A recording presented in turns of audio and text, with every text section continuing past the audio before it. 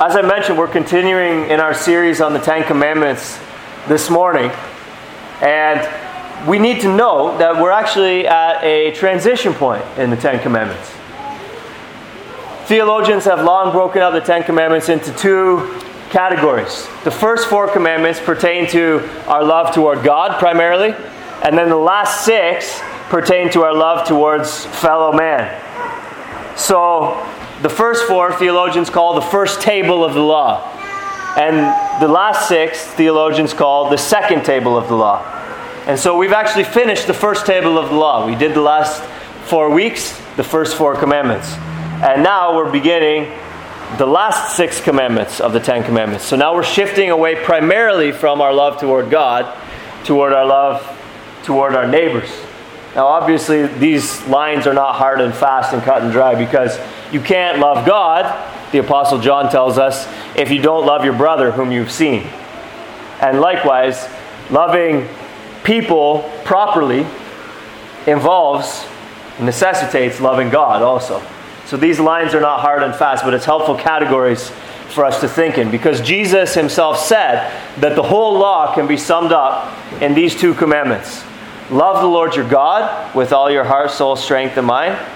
And love your neighbor as yourself. So all that God expects from us, really at the end of the day, is that we love Him and that we love the people around us. That's it. But because love can be a very subjective thing, what does it actually look like to love?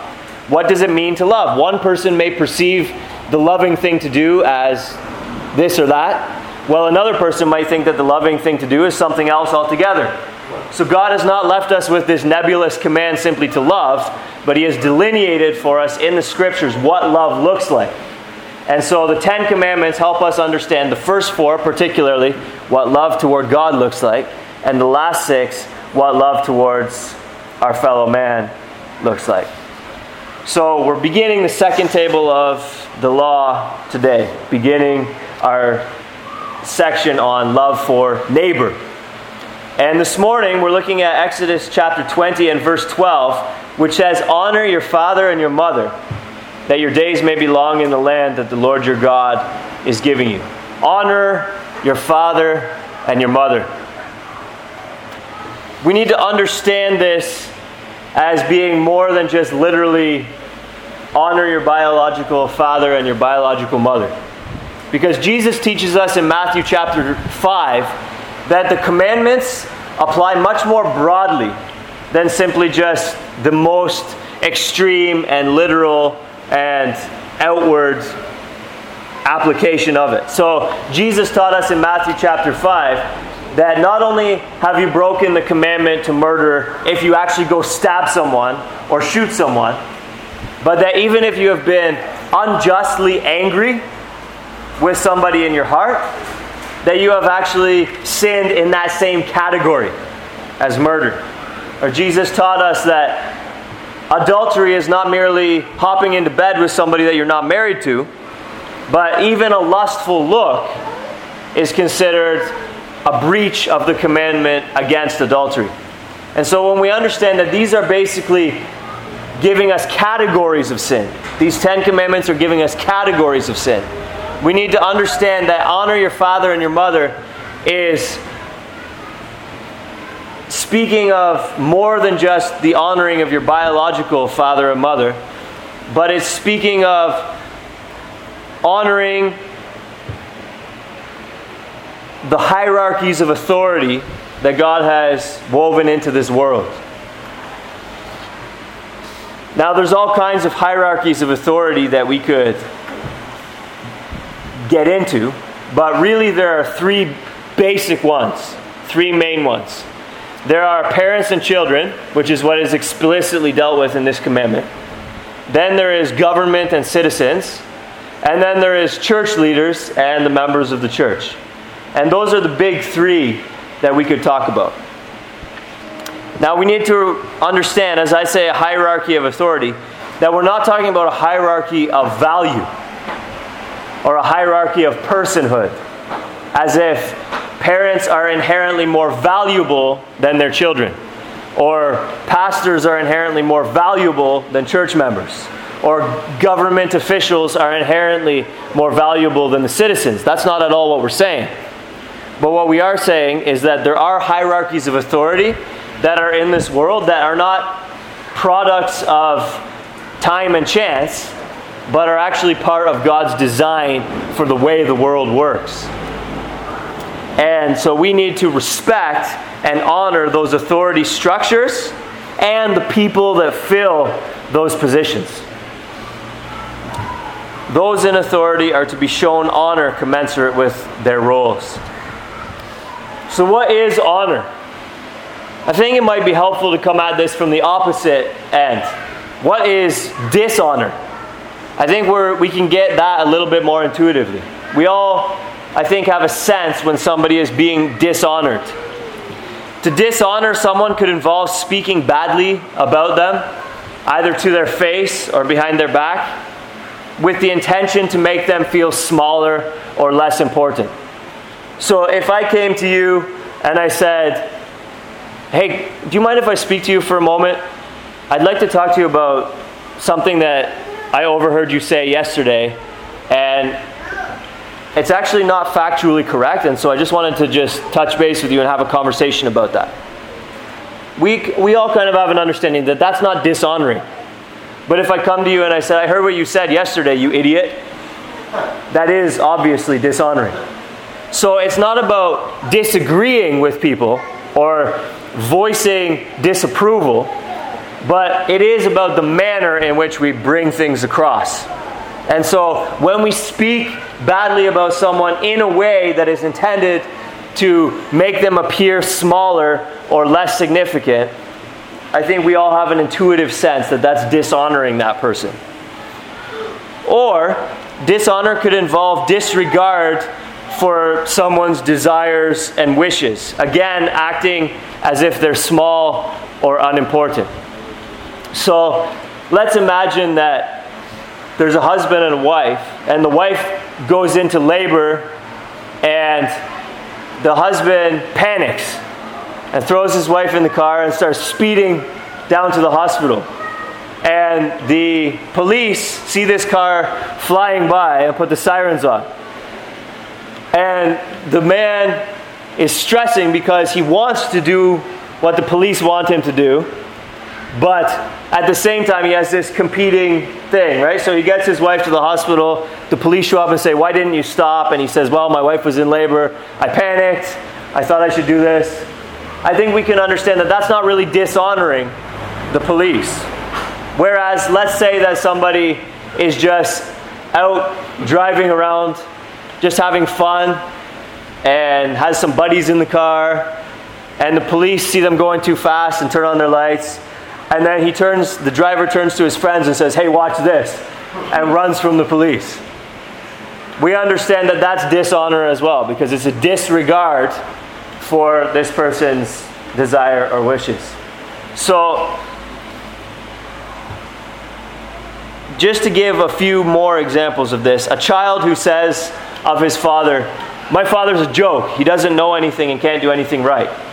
Obviously that's dishonor, because it's that speaking badly with the intention to make appear smaller. Or a citizen who says "good riddance" when a party is overwhelmingly voted out. Or a church member who says, "I like it when my pastor preaches because then I can catch up on my sleep." Right? These are all examples of dishonor. A child continuing to play on the floor after his mother has told him to clean up his toys. A citizen flaunting the law and brazenly doing what is prohibited. A church member completely ignoring the counsel of his pastor. These are all examples of dishonor. So then when we think about honor, we can kind of think about the opposite. It doesn't necessarily mean like a mindless obedience. It doesn't necessarily mean agreement with everything that happens or everything that is said. But there is this disposition to speak as well as you can of somebody without that desire to make them appear smaller or less important. And there's that desire to regard their commands or their wishes. If disagreement happens, it happens within that context of honor. So a small child shows honor through obedience and respectful words. An adult son or daughter living independently need not obey his parents, more on that later, but still ought to take his parents' desires or wishes into consideration. A citizen may disagree with her government and use lawful means to counter her government's ideology, policies, and legislation, but should still speak as well as possible about the government and obey, in the meantime, everything she can without violating the law of God. And a church member doesn't need to yield unswerving, unquestioning obedience to his pastors and deacons in every respect, but respect for his pastor's counsel and obedience wherever possible in the Christian life, and submission to the deacons in the exercise of their role, without violating the law of God, of course, is part and parcel of healthy, authority-honoring church life. So, the commandment is honor your father and mother. Understood in its broad sense, as the commandments are supposed to be, we must realize that this means that we should embrace and support God-ordained authority dynamics. We should embrace and support God-ordained authority dynamics, as well as the people that fill those positions of authority. So here are 3 reasons why we should, making application to our lives as we go. First is, it is commanded by God. This really just actually ought to settle it. My sons are at the stage where I tell them to do something, and the question is, why? Why?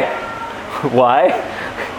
And sometimes it's just a very sincere question, and they're just learning about the world, so I just take time to explain it to them. But part of learning to obey God and moving forward in maturity in the Christian life is not necessarily to stop asking why. It's okay to try to understand God's purposes and God's mind, but at the same time learning that why is secondary and subsidiary. If God has said it, just do it. He's God. So the first reason why we should embrace and support God-ordained authority dynamics is because God says so. Honor your father and your mother. So children, honor your parents. Dependent children, obey your parents. Certainly if you are a small child under the age of majority, you need to obey your parents. But this would also include those living at home who are still fully or partially dependent on their parents. To the extent that you're still dependent, there still is an authority dynamic that ought to be there. You ought not to leave the house, for example, in a huff and say, whatever, Dad, I'm not listening to you, and then drive off in his car. Right? So if you're still at home, you just have to recognize the fact that if you're still at home and you're still partially dependent, there ought to be that measure of actual obedience. If you want to move out, you're a grown adult, move out. Become an independent adult. So dependent children, obey your parents. Independent adult children, you need to still honor your parents. So the dynamic shouldn't be, well, I'm no longer living in your household, dependent on you, under your authority, therefore I disregard whatever you have to say. You have no involvement or no say in my life whatsoever anymore. This ought not to be the attitude. We don't need to be reactionary about this. So again, remember I said at the beginning that honoring doesn't necessarily mean blind obedience or never disagreeing. You're free, especially in the context of an independent child with their parent, you're free to not obey at the end of the day. But you're not free to dishonor. So you need to figure out how to honor your parents. And again, this would involve things like speaking as well of your parents as you can. That doesn't mean that you never express disagreement with them. Doesn't mean that you never express disapproval of what they do. It doesn't mean that even perhaps with your close friends or whatever, you don't talk about perhaps their shortcomings and the struggles that you're having in dealing with your parents. These things can be appropriate things as you're trying to figure out how to honor your parents. But what you need to do is not take the opportunity to knock your parents down a couple notches in your friend's eyes. So the difference between this, okay? You go to a friend and you talk to them and you say, hey, I'm having a really hard day. I was talking to my dad and he just was very rude and inconsiderate towards me, said some things that were very hurtful, and this is a pattern as I deal with him. And it's really frustrating for me, it's really difficult for me. It makes me feel like I don't want to go home and visit my parents. It makes me feel like I want to avoid them. But I know the scripture says that I need to honor my parents, and I want to do that. Can we pray together about that? You understand, in a situation like that, you're revealing something negative about your parents, but that's miles away from showing up to your friend's house and your friend's like, how you doing? You're like, oh, terrible, my dad's a jerk, and I hate him, and I don't ever want to go back there. You understand the difference between those things? The first situation is honoring. The second situation is dishonoring. Also, consider their preferences and desires and take counsel from them from time to time. Believe it or not, your parents actually do know quite a lot. Mark Twain, the American novelist, said, it's amazing how much my parents learned while I was making my way from age 18 to age 30. And obviously the implicit sarcasm in there is that it was actually Mark Twain that grew and came to understand that his parents were actually wiser. By the time he reached 30, he could see that more clearly than he could at age 18. So it's good and it's wise and it's prudent to sincerely take counsel from your parents, to seek out what they have to say. You may not see eye to eye about everything, but seek out their counsel, seek out their input. That's a way of showing honor. You may not agree at the end of the day, but you can back and forth with your parents a little bit, look at it from a couple of different angles. Just thank them sincerely for their input and make what decision you got to make as a grown adult. Right? But you've shown honor to your parents in the process. There may also be times where you may do something that is not necessarily the way that you would prefer to do it, simply out of regard for your parents' preferences. Again, strictly speaking, you don't have to do that, but that can be a way of showing honor to your parents. If your parents feel strongly about a certain issue, you don't feel as strongly about that issue, that may be a situation where you can take it as an opportunity to do what the Bible says and say, hey, this is a great opportunity for me to show honor to my parents, and you can defer to them in that situation, even though strictly speaking, you don't have to. So, independent children, you don't need to obey your parents, but you still do need to honor your parents as you make your way through adulthood. Now, parents, you should realize that the Scripture commands your children to honor you. And as we've just seen, the Scripture implicitly commands your parents and explicitly in other places, commands your children explicitly in other places to honor also the government, to honor also church leaders. So you need to also train your children up in the way they should go. My children are back here at the moment in the wiggle room, but as I read this, I shouldn't only think, what does this have to do with me and my parents? But I should also think as I read this, what does this have to do with my sons and me? And training up your child in the way they should go means helping them understand from young that they need to embrace and honor God-ordained authority structures and the people that fill those roles. So we need to require obedience from our children, and we need to require that they show adequate respect to us, to government officials, to school teachers, to police officers, etc., to church leaders even. Now, as we think about this, we also need to be gracious with our children. The Scripture says that God knows our frame. He remembers that we are dust. We might make some progress in the Christian life, advance in our careers, think that we're really something. But at the end of the day, God stoops low to deal with us. God is not really impressed with even our best days, strictly speaking. God may be pleased with us, but He's pleased with us the way that we're pleased when our little children draw us pictures.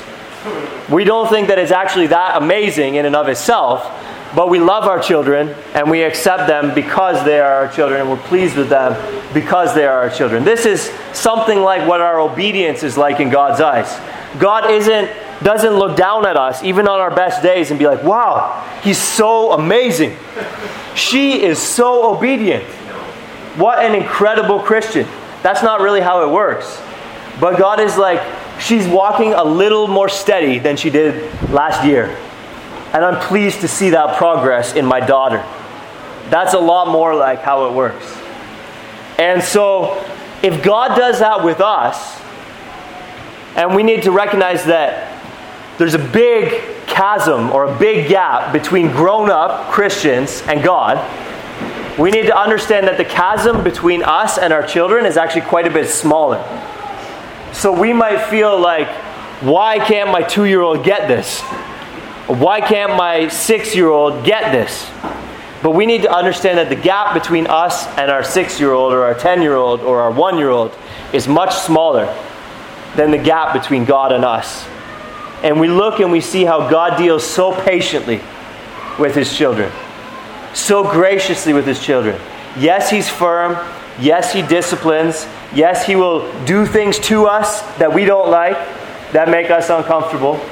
But He loves us. He's working with benevolence. And He doesn't mete out strict justice to His children. He doesn't treat us as our iniquities deserve, as the Scripture says. If God treated me today as my iniquities deserve, He would strike me dead right now and put me in hell. So every day that I get to enjoy the blessings of this life, friends, family, good food, worship with you all of the wonderful things that go on in life, God is dealing patiently with me. He's forbearing with my sin, dealing more kindly with me than my sins deserve. And He does this with me every day. We likewise ought to do this with our children, even as we want to teach them to respect authority. Even as we want to teach them to honor their father and mother, the government, church leaders, we got to try to deal with them in a manner that is consistent with the way that God deals with us. I've said it before, but I'll say it again because I think it's a helpful paradigm. Our homes should feel more like the covenant of grace than the covenant of works. You'll recall that Adam and Eve were in the garden in the beginning, placed under the covenant of works. So the covenant of works was based on strict justice. If Adam obeyed, he would attain a reward because of his obedience. If he disobeyed, he would suffer, he would receive a curse placed upon him. In fact, what happened is that Adam disobeyed, and so God dealt justly with Adam, and He put Himself and His posterity, which includes us, under a curse. So we are spiritually dead by nature, dead in our trespasses and sins, and we're on our way to hell, unless God should intervene. That is just. That is strict justice. The covenant of grace is where God has reconciled us to Himself through Christ Jesus, made us His sons and daughters, and because we are His sons and daughters, accepted in Christ Jesus, and that relationship is secure, God is not dealing with us on the basis of strict justice as pertains to our own obedience or disobedience. So day by day, I'm not trying to earn my sonship with God. I'm not trying to maintain my status as a son. I'm not trying to maintain my status as reconciled to God, loved by God, etc., etc. Those things are secure. And so he disciplines me and he trains me within the context of that love and that security. So Adam could put himself under a curse, could be severed from God by his disobedience because he was under the covenant of works. I cannot sever myself from God or come out from under his love because I'm in the covenant of grace. So as we think about parenting our kids, do our kids feel like, this is what I'm just talking about. I'm not saying your kids are actually under one or under the other, dependent upon your parenting style. But what I'm saying is, do kids feel like one wrong move and they're cut off from your love? Do your kids feel like they're on probation on the condition of perfect and perpetual obedience? And if they meet the standards, they will attain the reward of your love and a good relationship with you. But if they fail, they will be cut off from you. Do they feel like that? If they feel like that, your home feels like the covenant of works. But on the other hand, do your kids feel secure in your love? Do they generally have a sense of your pleasure and your delight in them? Do your children feel like, as God says of his people Israel in the scriptures, underneath are the everlasting arms? Do your children feel like underneath them, so to speak, are caring, loving, protecting, providing arms? Do they feel like, yes, my parents care about my obedience, they care about my growth, they care about making me be the kind of person that I should be and training me up in the discipline and instruction of the Lord? But they do all this in the context of committed love, in the context of warmth and kindness, and so on and so forth. If that's the way your kids feel, your home feels more like the covenant of grace. So I find that a helpful paradigm in thinking through parenting.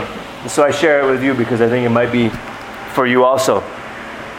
So children, little children, obey your parents. And that's a way of showing honor. Or dependent children even, obey your parents. Independent children, you don't need to obey, but you do need to honor.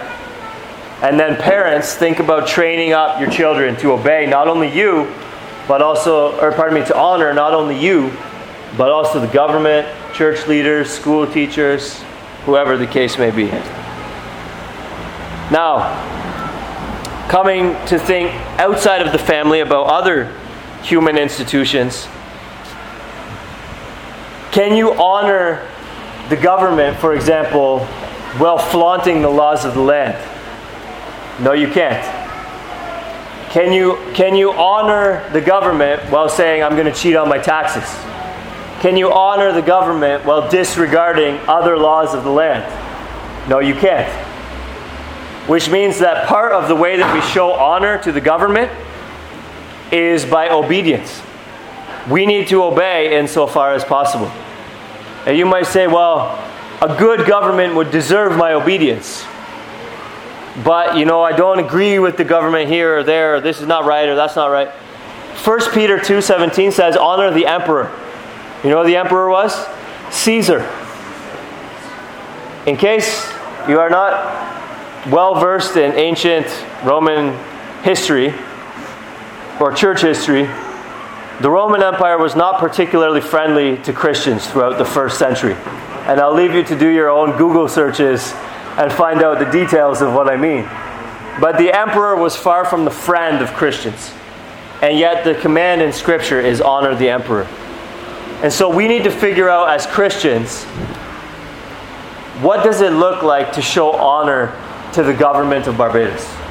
Obviously we're not under Caesar, but we are under this particular form of government, and so the principle is transferable. We need to figure out how to show honor.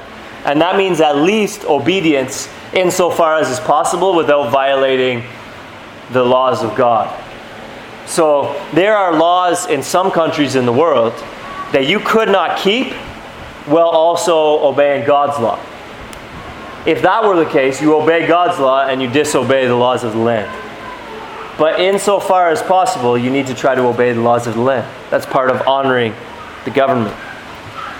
And then in the church, Hebrews 13:17 says, obey your leaders and submit to them. these are not only inferences from the Fifth Commandment, but they're spelled out explicitly in Scripture, which confirms that we're not wandering way beyond what the Fifth Commandment entails as we look and we do see these things delineated elsewhere in Scripture. Again, this doesn't mean that you are to obey pastors or deacons of the church in sin. If I or any other church leader told you to do something that was sinful, you should not do it. You should disobey, and you should make other people aware of it so that the church leaders can be dealt with appropriately. This also doesn't mean, as pertaining to pastors and deacons, in the minutiae of everyday life beyond what is warranted. Some pastors get behind a pulpit and they think that they have warrant to just go and tell you everything about every little aspect of your life. But that's not what the job of a pastor is to do. I have a sphere of authority. I'm not your sovereign Lord and ruler. As we sang earlier, "Oh Father, you are sovereign." That's God. I'm not sovereign. And neither will any other pastor or any deacon or anyone that steps up to preach here or speaks to you privately or whatever. We are not your sovereign Lord. There are limits to our sphere of authority. So when the Scripture says obey your leaders and submit to them, this isn't like what color shirt you should wear, what kind of car you should buy, these sorts of things. But sometimes authoritarianism in the church is a real problem. And so I think conversations would need to be had if a situation like that ever arose, God forbid, in this church or any other church that you might attend. Conversations like that would need to be had. Now, honor means that those conversations need to be had in a respectful way. As I was talking earlier about the contrast between dishonor and honor, you can kind of come at the same substance of conversation in a dishonoring way or in an honoring way. So even where disobedience happens, right, where a Christian might, for conscience sake, disobey the government because the government is telling them to do something that's sinful, or even where a church member might disobey a pastor because a pastor has no legitimate authority to speak into that situation, conversations need to happen in an honoring way. So this is what the commandment is telling us, and the first reason for obeying it is simply because it's commanded by God. We should be able to just accept that as Christians. This is what God says. Even if I don't understand it, this is what I should do. But let's go on to look at two more reasons why we should obey this commandment to honor your father and your mother. Secondly, in most cases, it's natural. In most cases, it's natural. What I mean is this. Nobody follows a dishonored leader. And organizations need leaders. So preserve the honor of your leaders. Let me state it with a metaphor or an illustration. Only a fool would try to cut off his own head. So how is a family going to function without leaders?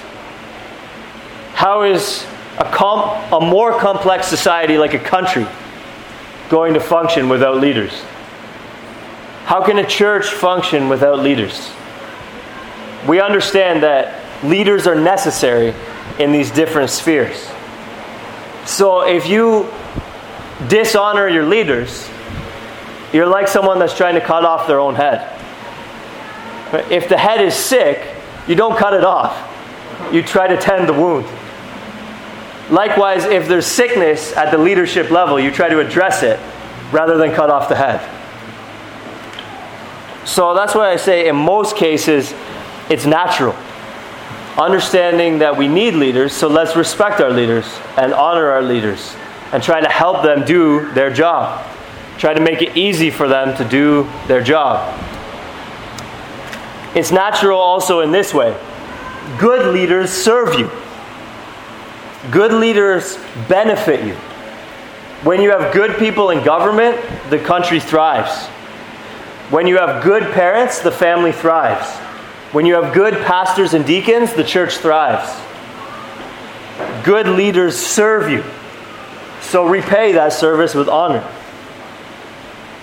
Nobody is perfect.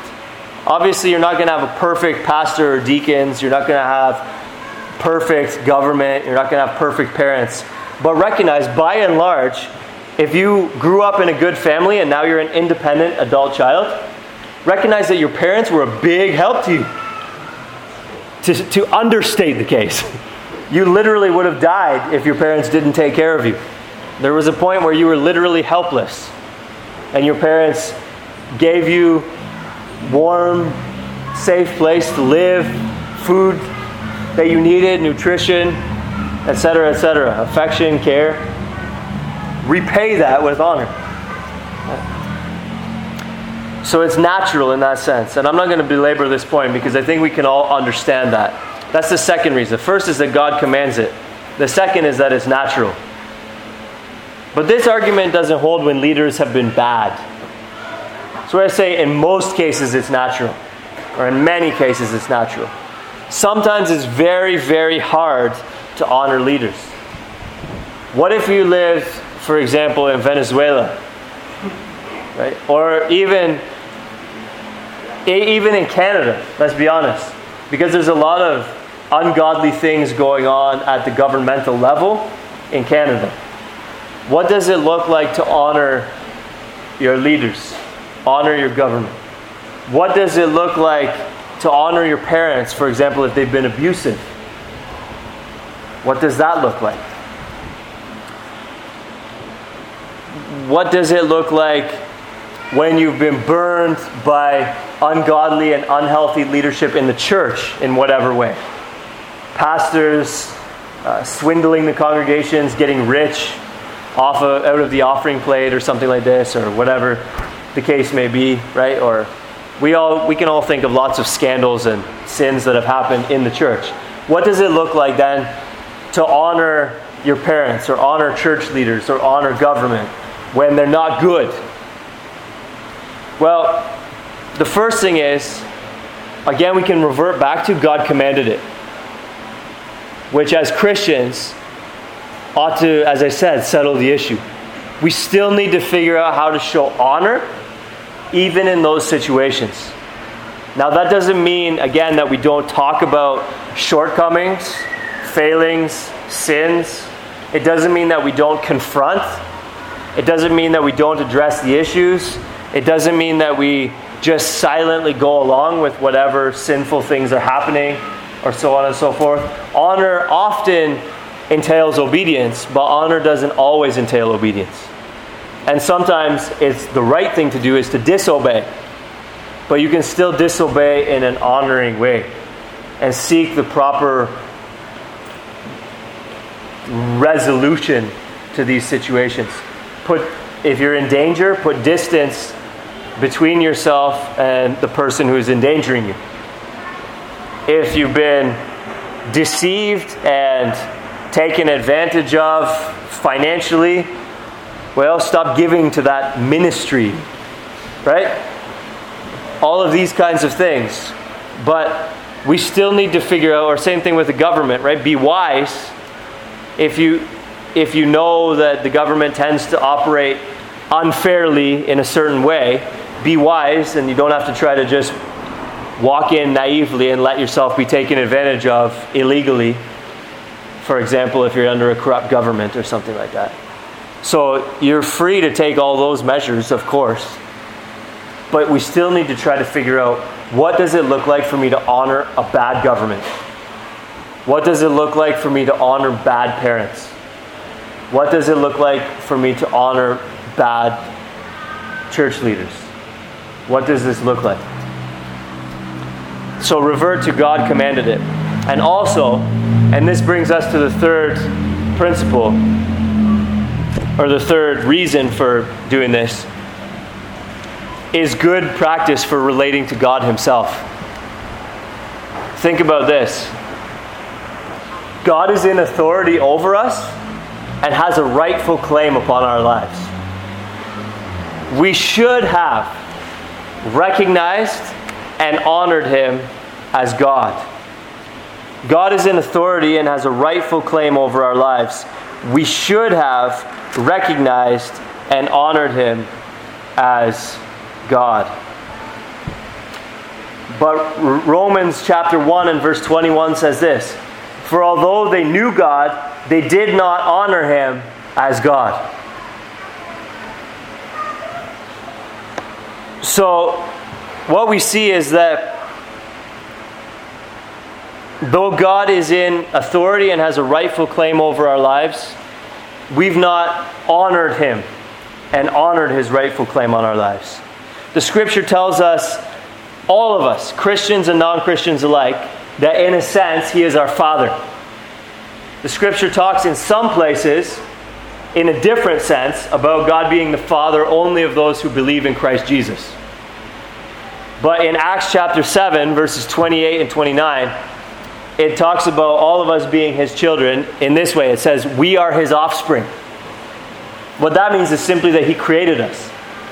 As we sang at the beginning of the service, without our aid, he did us make. We came from him. He, so to speak, gave birth to us. And thus he is our Father. He is our King. Psalm 95 and verse 3 says, "The Lord is a great God and a great King." He is a shepherd, which is synonymous actually with pastor. Pastor just means shepherd, by the way.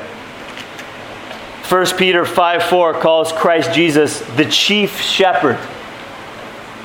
So God is our Father, God is our King, and God is our shepherd or pastor. He has, therefore, authority and a rightful claim upon our lives. We should have recognized and honored him and honored that rightful claim that he has upon our lives. But what did we do to our shepherd? All we like sheep have gone astray. We have turned everyone to his own way. What did we do to him as Father? We were like rebellious sons. What did we do to him as King? We were like treasonous citizens. We did not honor God's rightful claim upon our lives, but we went our own way. We disobeyed. We broke his law. This is what we all did. Everyone, Christians and non-Christians alike. We broke God's law. We did not honor him. So we broke the Fifth Commandment, even with respect to God, before we even get to any other human beings. We broke all 9 of the other commandments.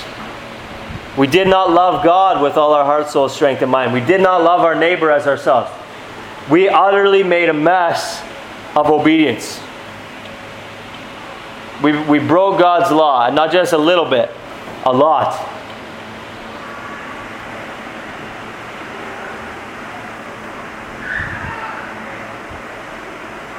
The gospel, the good news is this.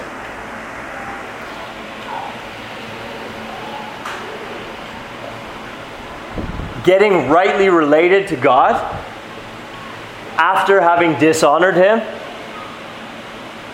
doesn't happen by honoring him enough now, or honoring him thoroughly enough now, or honoring him sincerely enough now. That's good news. You might think to yourself, well, how is that good news? Because what can I do if that's not good enough, which it's not, no matter how hard you try to honor God, no matter how sincerely you resolve to honor him from this day forward, you can never get things right with him by stopping the dishonor and resuming or starting the honor. You can never get things right. You know why? Because God's standard is not good enough. God's standard is perfection. But the good news is that though you can't get there, you can't get reconciled to God based on your own performance, your own resolve, your own transformation. The good news is this: Christ Jesus came into the world to live as a substitute for sinners. And while Christ Jesus walked on this earth, he obeyed those whom he should have obeyed as part of showing honor to those whom he should have showed honor to. Even when he confronted the Pharisees, even when he confronted Pilate, even when he did not do what other people wanted him to do, he honored everybody that he owed honor to. And he did that as a substitute for all who will trust in him, all who will believe in him. So though your obedience is down here, subpar, Christ's obedience meets the standard. And though you deserve to die, actually, remember I said earlier that if God dealt with me on the basis of strict justice, he would strike me dead and send me to hell. If God dealt with you on the basis of strict justice today, he would strike you dead and send you to hell. That's what we all deserve. He would pour out his wrath upon you for breaking his law. But what Christ Jesus came to do was not only meet the standard that we didn't meet on our behalf, but his death on the cross was taking the punishment that we deserved for our sin on our behalf. So when we trust in Christ Jesus and we say, I can't do it, I can't save myself, but I'm going to put my trust in Jesus that because of his obedience, God will count me as righteous. He will give me Christ's obedience like clothes to wear to cover up my disobedience.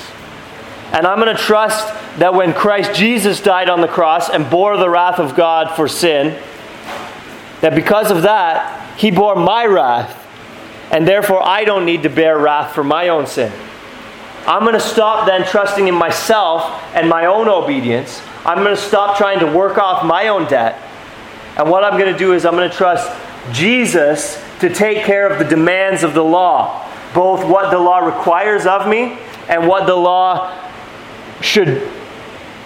does in condemning me for failing to do what the law requires. I'm going to trust what Jesus has done with respect to the law as opposed to what I have done with respect to the law.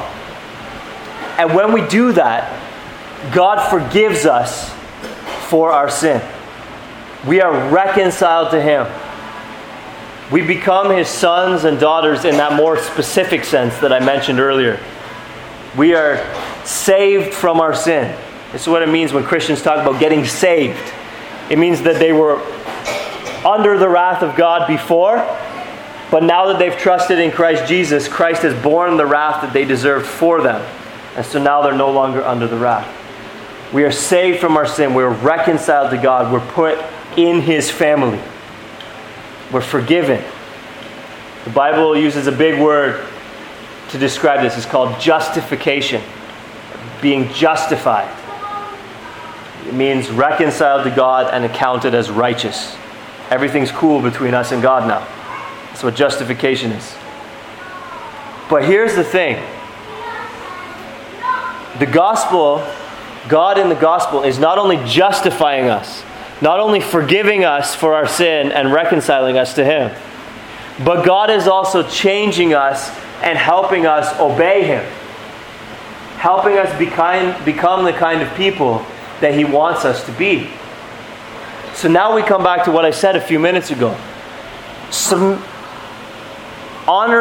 figuring out how to honor parents who have been bad parents, figuring out how to honor governments that have been bad governments, figuring out how to honor church leaders that have been bad church leaders.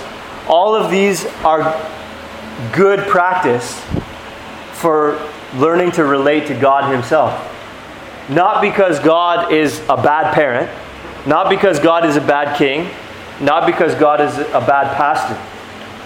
But if we go and we practice, even in this bad situation, to show honor to parents, to show honor to kings, to show honor to pastors who have not been good parents, kings, and pastors, then it becomes easier and easier for us to show honor to the one to whom all honor is due. If you see a sports team at practice everybody's walking around so slowly, maybe jogging here and there, making mediocre efforts toward the ball. You can bet when game day comes, they're not going to do very well in that situation. But when they train hard in the practice and struggle and do the work even when it's real hard in practice, then it becomes easier in the situation that really matters. In fact, the best teams would tell you, anyone on the team would tell you that their practices are harder than their games. Because good teams practice at this level even when they know they only need to play at this level to win. And so, showing honor even to bad parents, bad kings, bad pastors is good practice for showing honor to God. It tests us. It purifies the motives of our hearts as we have to wrestle through all of our sinful feelings. We're figuring out, disentangling and disenmeshing what is legitimate hesitation, what is legitimate self-protection that's just wise thinking, and then what is sinful here in my attitude towards these people. And learning to disentangle these things and work through can be purifying to our motives. And we practice showing honor. And then it becomes easy to show honor to the one who is a gracious and a kind and a benevolent Father who spares no expense for his children. It becomes easier to show honor to the king who takes care of all of the citizens in his kingdom. It becomes easier to show honor to the chief shepherd who goes after all of the lost sheep and, as the scripture tells us, carries the little lambs close to his chest. As we practice showing honor in all these other ways, it makes it easier to show honor to God, who is deserving of all honor. So God is an authority figure, and we ought to give him his due. We did not, and yet he atoned for our sins and reconciled us to himself, those of us who are Christians. He's prepared to do that for any of you here this morning. Trust in Christ today. Be reconciled to God for Christ's sake. And receive the promise then that he will cleanse you. Not only forgive you, but make you the kind of person that you ought to be. Don't wait until you feel good enough for God, because you're never going to get there. And if you do get there where you feel good enough for God, you're sadly mistaken. What you need to do is actually start recognizing you are not and can never be good enough for God, and just cry out to God, there's nothing I can do. I need Christ. Forgive me. And then begin this work of changing me. Begin this work of transforming me. That's what Christianity is, and that's how it works. It's bad people who are forgiven by God while they're still bad for Christ's sake. And bad people whom God is now helping to become better people. Christianity is not people who have become good enough and now God accepts them. So God has offered pardon and offered cleansing in and through Christ Jesus to all who have dishonored him and dishonored their fathers and mothers, kings, pastors, as well as all the other authority figures that they owed honor to, as well as broken any other commandment. God offers pardon and cleansing. And as the 1689 Confession of Faith, which our church holds to, as the 1689 Confession puts it, this doesn't decrease our obligation to obey God and honor him, but rather strengthens it. If God has gone that extra mile to pardon and to cleanse us, it doesn't mean that we should show him less honor, but it means that we should show him all the more. So may we consider God as he is, and as he has acted for us in the gospel, and give him, as well as give all of those to whom he's commanded us to, the honor that they're due.